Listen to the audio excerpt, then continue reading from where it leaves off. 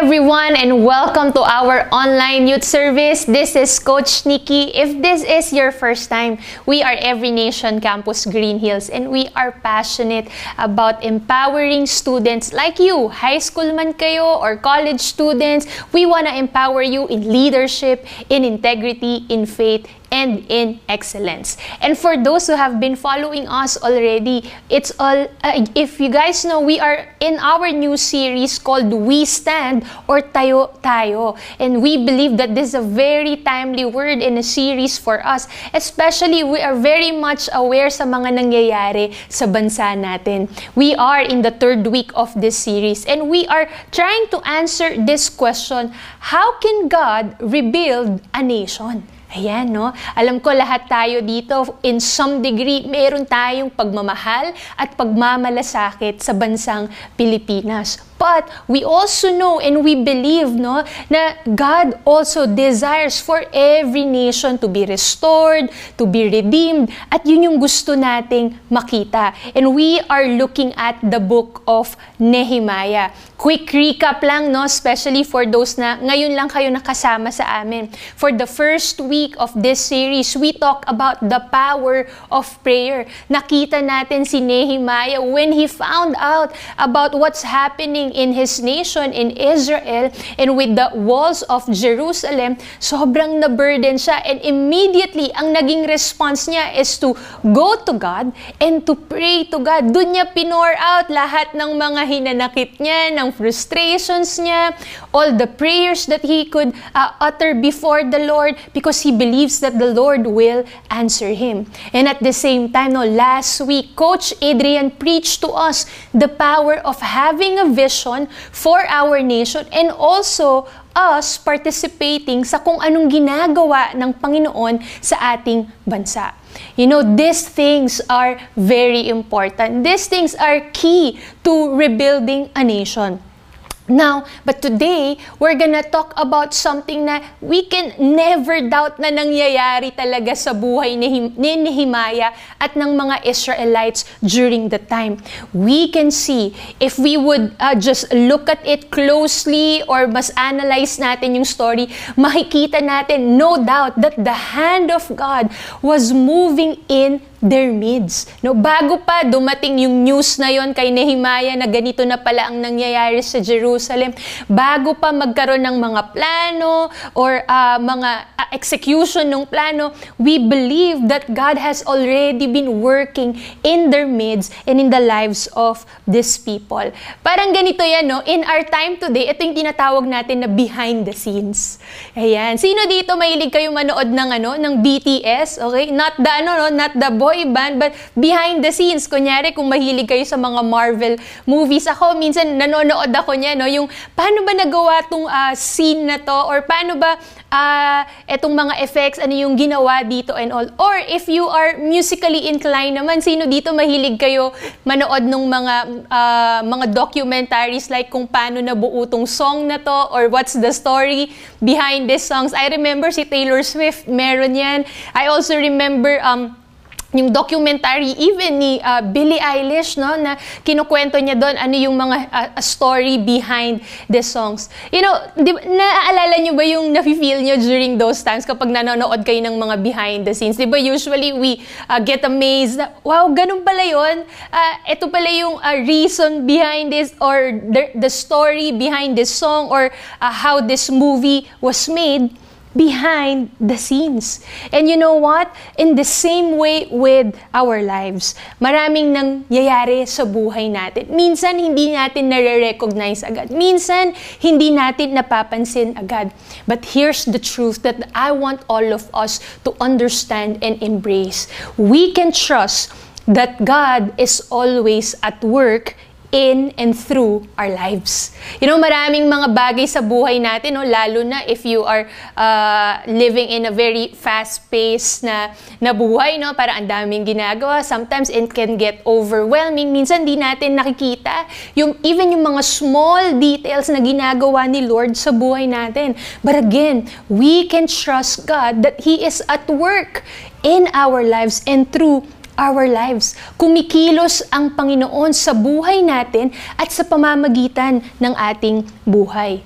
You know what? Yun din yung makikita natin sa buhay ni Nehemiah at ng mga Israelites, especially the time that they were rebuilding the wall of Jerusalem. You know, before I read yung focus natin ngayon or yung verses na ifo-focus natin ngayon, just want to have a quick review about dito sa context or sa background ni Nehemiah at ng Israelites. Again, remember, they came from exile. Galing sila sa Babylon, okay? They were oppressed, they were exiled, they were in a foreign nation, wala sila sa comfort zone nila. Some of them talaga, they were enslaved, nahirapan sila. And so this exile, it's a total of 70 years. Imagine that. Okay, marami sa mga bumalik from exile. Nung pinanganak sila, nasa exile na sila, tapos matanda na sila after nung exile. And again, another background of this story is that si Nehemiah, okay, yung main character ng book of Nehemiah, he was in Susa. He was a cupbearer. Okay, meron siyang position, meron siyang role sa empire ng Persia during that time. Now, yung cupbearer, for those of you na hindi nyo alam, sila yung unang tumitikim ng wine ng mga king, okay? Para malaman nila kung baka poison ito. So, bago mangyari yun sa king, in short, sila yung nagpoprotekta sa hari. And so, can you just imagine yung trust, okay? Yung pagtitiwala na meron ng king sa mga cupbearers nila. Also, during this time, again, Nehemiah was so burdened. He was in a very nice place. He was in the palace of the king of Persia, King Artaxerxes. Okay yung buhay niya. But when he found out what's happening in Israel, in Jerusalem, sobrang na-burden siya. Kaya naman nag-pray siya kay God so that he can lead the people to rebuild the wall of Jerusalem. Now, kung matatandaan nyo, Coach Adrian started chapter 2 of Nehemiah last week. At doon natin nakita na si Nehemiah in chapter 2, he is now talking, okay, face to face with the king and queen of Persia. Now, we have to understand, nung itong mga bagay na to, sabi nga ni Coach Adrian last week, this is an unusual thing, hindi basta-basta nagbibigay ng request ang isang cupbearer sa king. Kasi, kumbaga parang utusan, okay, or he's a slave of the king of Persia. Hindi sila basta-basta yung pwede lang magsalita or magbigay ng opinion or advices. And so, that was very unusual. And yet, we know that God made something or have done something through that conversation. And we're gonna look at, in verses 7 to 8, ito yung magiging focus ng preaching natin for today. Sabi dito, Nehemiah chapter 2, verses 7 to 8, I also said to the king, if it please the king, let me have letters addressed to the governors of the province west of the Euphrates River, instructing them to let me travel safely through their territories on my way to Judah. Verse 8, and please give me a letter addressed to Asaph, the manager of the king's forest. Kasi dadaanan niya tong mga lugar na to bago siya makarating ng Jerusalem. Instructing him to give me timber, o yung kakailanganan nilang mga materyales. I will need it to make beams for the gates of the temple fortress, for the city walls, and for a house for myself. Look at this. And the king granted this request because the gracious hand of God was on me. When I came to the governors of the province west of the Euphrates River, I delivered the king's letters to them. The king, I should add, had sent along army officers and horsemen to protect me. Grabe hindi lang yung kung ano yung ni-request niya yung binigay ng king. In fact, may additional pa, nagpadala pa ng army, okay, ng horsemen, yung king para protektahan siya in his a plan to rebuild the wall of Jerusalem. So, anong makikita natin dito sa story na to? You know, again, last week, we also read chapter 2, but we focus more on the power of having a vision and people participating in this plan. Now, today, we're gonna zoom in more, okay? Ito sa chapter 2 na ito, at makikita natin kung ano pa ba yung other side of the story na ginagawa ni God. You know, according to the Bible scholars, okay, yung chapter 1 na narinig ni Nehemiah yung news, and the start of chapter 2, ang pagitan daw niyan is 4 months. Okay? 4 months daw bago nakaharap ni Nehemiah yung king and yung queen ng Persia and making all these requests. What does this tell us? It tells us that Nehemiah immersed everything in prayer. Grabe, no? And you know what? We are just few days away in our election. It's gonna happen on May already, no? It's less than 2 months if tama yung math ko, no?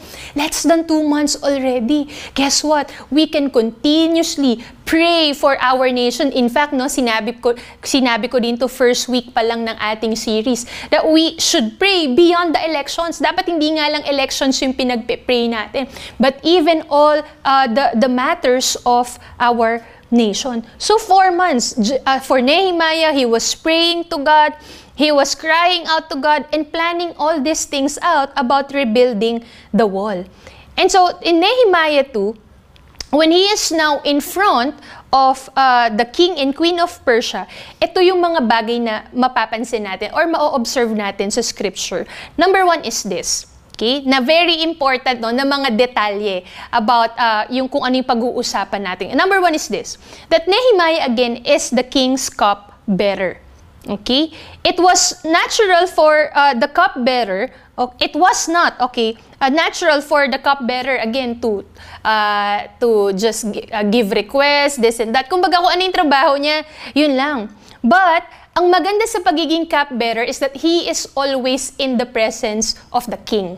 Okay? Lagi niyang kasama yung king in any matters, kung may meeting man yan, or nagpapahinga lang. Again, he's the one who will first taste the wine. He was highly trusted. Mataas ang pagtitiwala ng king sa kanya. And so, kapag may mga bagay also na matters, especially kapag tinanong siya, okay, ng king, pag nanggaling mismo, pag nag-initiate mismo yung king ng conversation, it's when he give advices or opinions, nakikinig ang king. Why? Because he was highly trusted on different matters. Okay? May bearing yung mga sinasabi niya. Hindi lang basta binabaliwala yung mga opinion niya or perspective niya, especially if it's the king who initiates that conversation. So that's one thing that's very important. Number 2 observation is this. Nehemiah brought up his concern to a person in power. Have you guys noticed that? Pwede naman, no? Kasi syempre, in a kingdom, marami pang mga advisors nga na tawag nila ng mga king. At kung tutuusin, pwedeng yun na lang yung kinausap ni Nehemiah or yung mga peers niya or kunyari yung brother niya or yung mga Israelites people na nagdala sa kanya ng balita about what's happening to Jerusalem. But for Nehemiah, he chose to bring up his concerns to the one who was in power. Grabing confidence, di ba? Pag binasa mo nga yung Nehemiah chapter 2, yung pag binasa mo yung conversation niya with the king and queen, parang maisip mo, grabe naman, saan humuhugot ng lakas ng loob tong si Nehemiah that he's able to do that, that he has that confidence, he has that courage, no, to talk to the king. He was so bold to give his request. Hindi nga siya hindi nga siya, king, may sasabihin sana ako kasi kasi ganito yung nangyayari. Pwede bang, hindi nga when you read the passage, the scriptures, you will see there, he was so prepared. Parang kumbaga, no, nakagawa na siya ng speech. na siguro dahil in 4 months, no, na plano niya na, napag-isipan niya ng mabuti, ito yung mga sasabihin ko at ire-request ko sa king. Okay?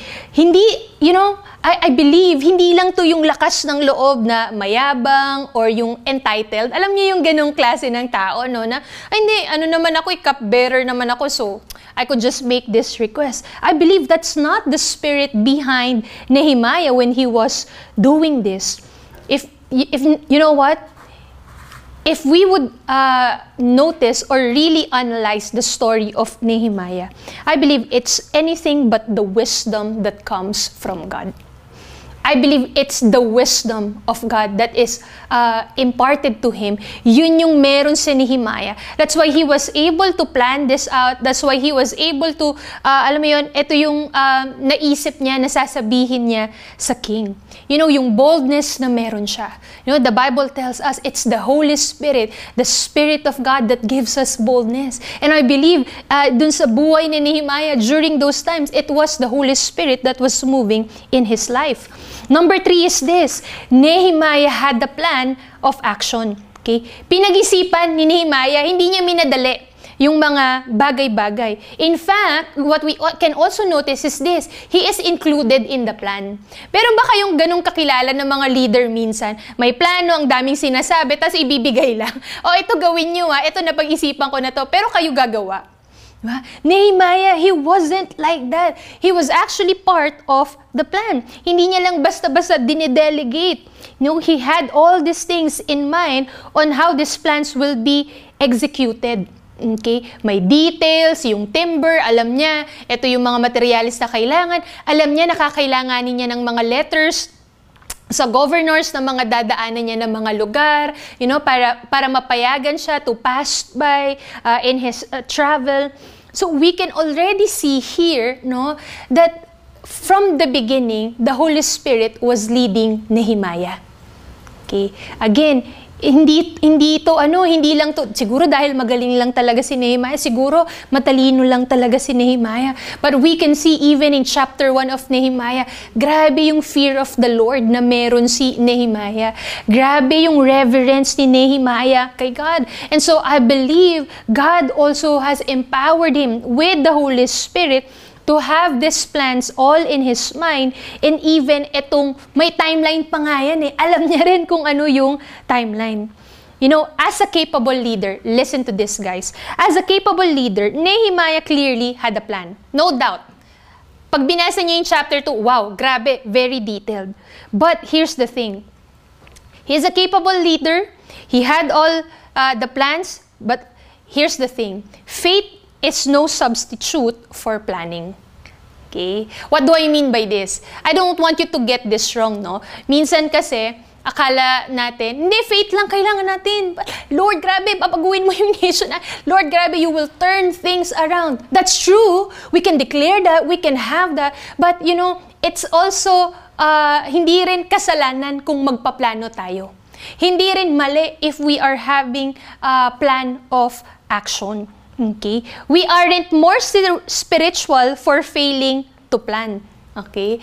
Minsan kasi, tayo, medyo extreme, hindi faith lang. Yung on the other hand naman, hindi, puro plano lang, wala namang faith. It's as if we're the ones in control. So it's both a faith and planning or execution coming together. At yun yung meron si Nehemiah. The Bible tells us that God has given us giftings, that God has given us different abilities. Maari tayong kumilos, maari tayong magplano, maari natin isagawa ang kalooban ng Panginoon, driven and motivated by the faith that God has imparted to us. Grabing combo yun, guys. May faith ka na, tapos may wisdom pa from God to plan this out and to execute these things that He has given us. That's one of the things na very obvious sa buhay ni Nehemiah. Marami pa tayong pwedeng ma-observe in this chapter. But these 3 observations that I shared to all of us, I have a question for all these things that we are talking about. Question: Aksidente lang kaya itong mga bagay na to na nangyayari kay Nehemiah? Talaga bang baka magaling lang talaga si Nehemiah, tapos sakto cupbearer siya, sakto may position siya sa Susa, sa King of Persia during sa Kingdom of Persia during the times, o siguro pagkakataon lang talaga, no, or swerte lang, buti na lang nandun si may connection si Nehemiah dun sa King of Persia. Si Nehemiah lang ba talaga ang may gawa ng lahat ng to? Here's the answer. Clearly, it's not. It's not just Nehemiah. It's not an accident that he was there all this time, no? In fact, we will see more of that in the coming weeks, no, as we study the book of Nehemiah. Makikita pa natin lalo yung hand ni God paano nag-move in the nation of Israel. But here's what I want to say. Clearly, God's providence is at work. Okay? It's not just Nehemiah. Hindi dahil magaling lang siya. Hindi dahil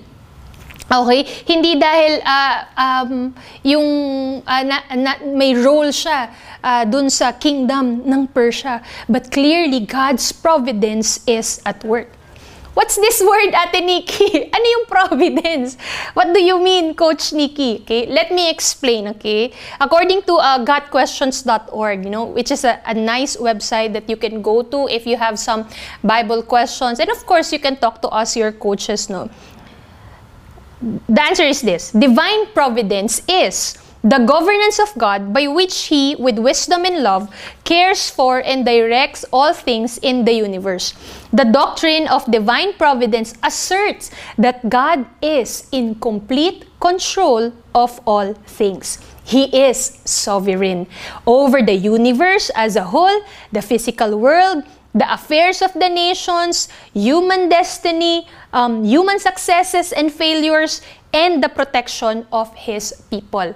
The doctrine stands in direct opposition to the idea that the universe is governed by chance or fate. Okay, keywords, okay? For us to understand what is God's providence or divine providence. Number one is this, that God is sovereign and that He is in control of all things, period. He is that so powerful and almighty that He is in control of all things.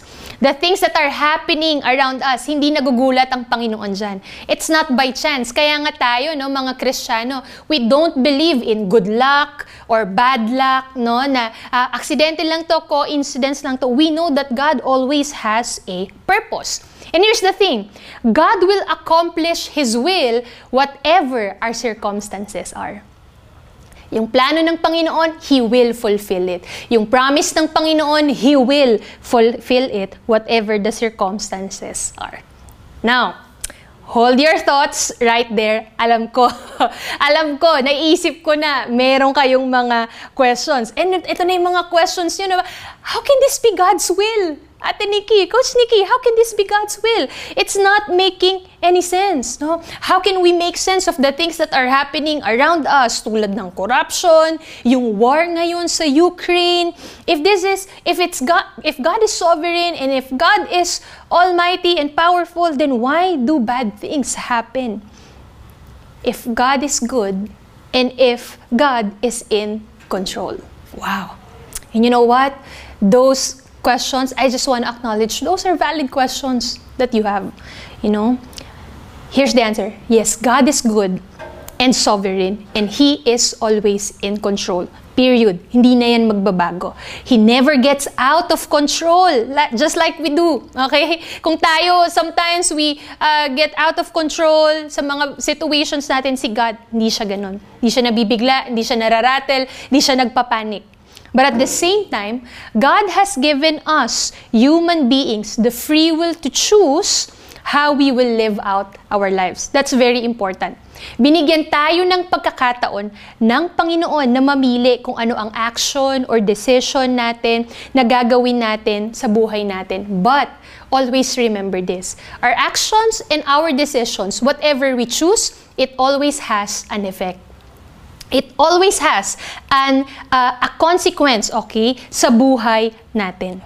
But in the midst of all this, Okay? You know, with the limited time that we have, no, if you want, we can have a conversation about this. You can talk to any of your coaches. If you want to, you know, meron pa kayong ibang mga gustong pag-usapan or malaman, we can do that even after our youth service. But here's the thing, okay? Even in the midst of all this, with our decisions, with our free will or yung mga actions natin, whether it's good or bad, here's the thing.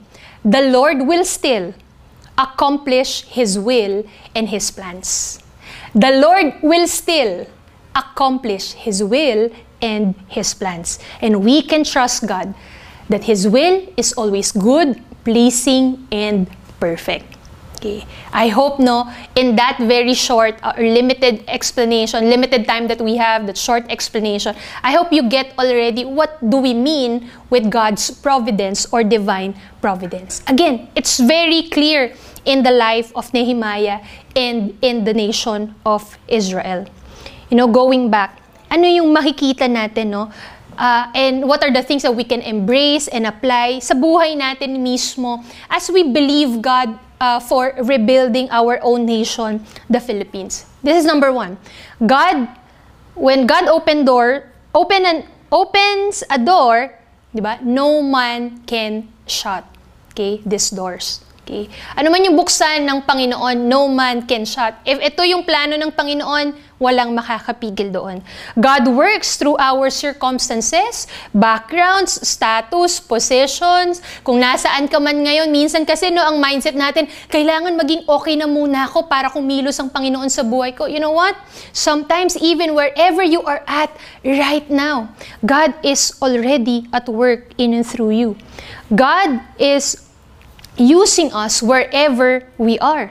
There are divine appointments, no? Minsan magugulat ka na parang, ay, ginamit pala to ni Lord. Itong platform na meron ako, kaya palang gamitin to ni Lord for His purposes or to make an impact in the lives of other people or to make an impact in our community. Divine appointments. Also, God answers our prayers through unexpected means. How many of you've experienced that already? Yung parang, ito yung mga pinagpe-prayan mo, tapos nagulat ka na lang na-amaze ka how the Lord answered your prayers. Iba yung ine-expect mo sa ginawa ng Panginoon. He can actually do that. You know, sometimes also, and very clear din sa buhay ni Nehemiah is that God gives us favor also. And sometimes He would give us favor for those people who are in power or in position. You know, I wanna end with this story, no, as we talk about God's providence. And I can't help but to really look back kung anong ginawa ni Lord sa campus ministry natin for the past years already. There are a lot of things, no, a lot of stories that I can share to you guys. But here's one of the stories, no, because we're talking about God's providence. I want to share to you a story back in 2016. Ayan, so grabe, that was 6 years ago already, guys. Okay. So, one Monday kasi is our rest day, no, ng mga coaches nyo. So, one Monday, dahil rest day, late ako magising and all. Then I receive a call from one of our victory group leaders, si Tita Emmy. And when she called me up, she said, Nikki, free ka ba ngayon? You know what? We can actually meet the mayor of San Juan City. During that time, the mayor in 2016 was Mayor Gia Gomez. And so, sabi ko, ha, Tita Emmy, oo, sige, Gia ko dyan and all. So, as in, anong oras po ba? Or kailan po ba to? Sabi niya, ngayon na sana. Kaya mo ba? So, parang ako, biglang napabangon ako sa kama. Tapos, nagbadali talaga ako. I dressed up excellently because I'm gonna meet the mayor na never ko na-imagine in my life that will happen. And you're seeing the picture right now, no? So that day we met with Mayor Gia Gomez. Now, why is this so important? You know, in our campus ministry here in San Juan, we have been praying to God, Lord, I pray, Lord, that you will open doors for us. We were praying together, me, your coaches, and all the students. Some of you were part of this, no? Na, Lord, bigyan mo kami ng mga open doors or opportunities para mas makapasok kami sa mga campuses nang hindi kami pinagbabawalan. Lord, that we can do live classes, we can do live groups sa mga sa San Juan National High School or even in PUP San Juan. That's why this meeting was so important. Guess guess what? Right after our meeting with Mayor Gia Gomez, alam niyo kung saan kami pumunta agad? We were sent directly to the principal of San Juan National High School. You will see that no in your screen right now, the picture. Again, kasama ko si Tita Emmy. Tapos pinakita namin, ito po yung plans namin, ito po yung mga gusto po naming services na i-offer sa mga students natin to empower them to be the next generation leaders natin. Guess what? Just after a month, okay? After 1 month of talking and yung approval na nakuha natin, the open doors in San Juan National High School, even in PUP San Juan, guess what? Our whole team of Every Nation Campus Green Hills met up with the mayor. So, nasundan pa.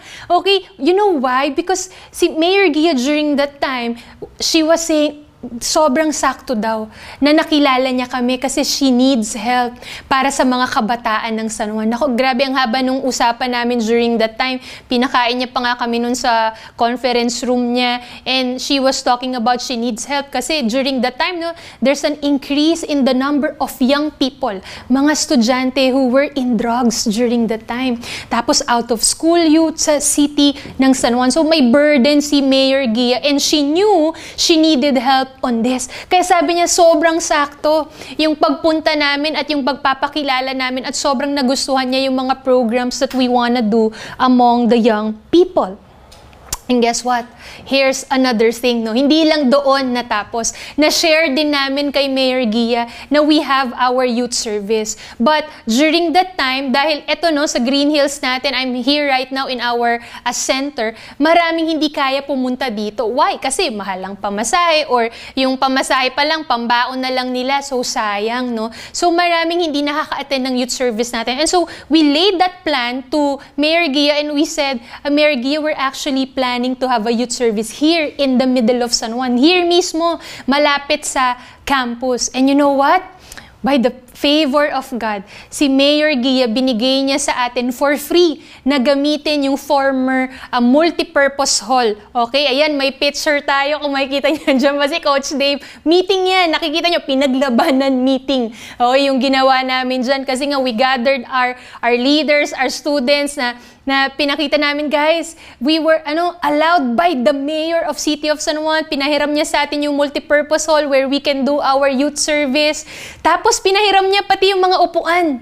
Oy, grabe nga, parang story talaga ni Nehemiah. Ano yung mga kailangan niyo? Ito, ibibigay namin. And so we will get the chairs sa City Hall, dadalhin sa multipurpose hall.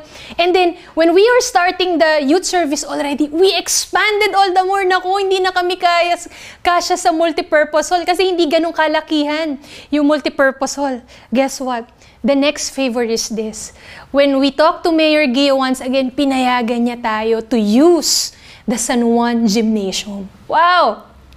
Look at this, guys. The pictures here. Grabe nga, sobrang emotional ko when I was doing itong preaching natin kasi grabing throwback talaga, and just looking and seeing the faithfulness of God.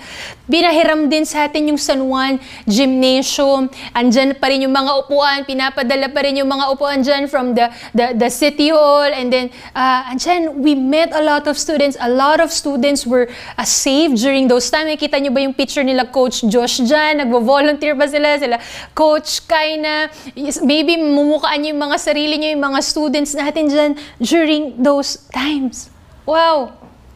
Guys, why am I sharing this story? Okay. Obviously, no doubt, it was God's providence moving during those times. Okay. Never in my whole life or any of our coaches na imagine namin na, uy, grabe, we're gonna talk to the mayor. Alam niyo, pumunta pa nga ako sa office of the mayor. Parang kabadong-kabado talaga ako. Di ko alam kung anong gagawin, anong magiging response, papayagan ba tayo, or baka hindi maging maganda yung yung usap, ganyan. But guess what? By the grace of God. Just what like Nehemiah, when he said in verse 8, sabi niya, because the gracious hand of God was on me. And it's the same thing with us. The gracious hand of God is with us. This is just one of the many stories of how the providence of God works. Guess what, guys? This is what I believe in. The Lord can also move in and through your life. Little did you know, gagamitin ka pala ng Panginoon to talk to the President, to share the plan to the President na, President, meron po kaming mga life groups na ginagawa. Baka hindi natin alam, no? Nationwide na, may directive ng Office of the President, do life groups in all the campuses, di ba? Or do life seminars, life classes. Kaya yung ginagawa ng ENC, we are recognizing ENC. All those possibilities can happen. You know why? Because God is at work in our midst. I remember another story before I pray for all of us. One of our students, also one of our victory group leaders, no, during the past election, she was able to pray for our current president. Parang kami nung nakita namin yung picture, di rin kami makapaniwala. Wow! As in face-to-face siya with the president. Tapos naglakas siya ng loob na, Mr. President, can I pray for you? And you know, the Mr. President, our current president, gladly accept those prayers. Grabe nga na parang sobrang normal lang nung conversation na yun. It wasn't even planned. She was wearing yung student natin na, as in casual lang talaga.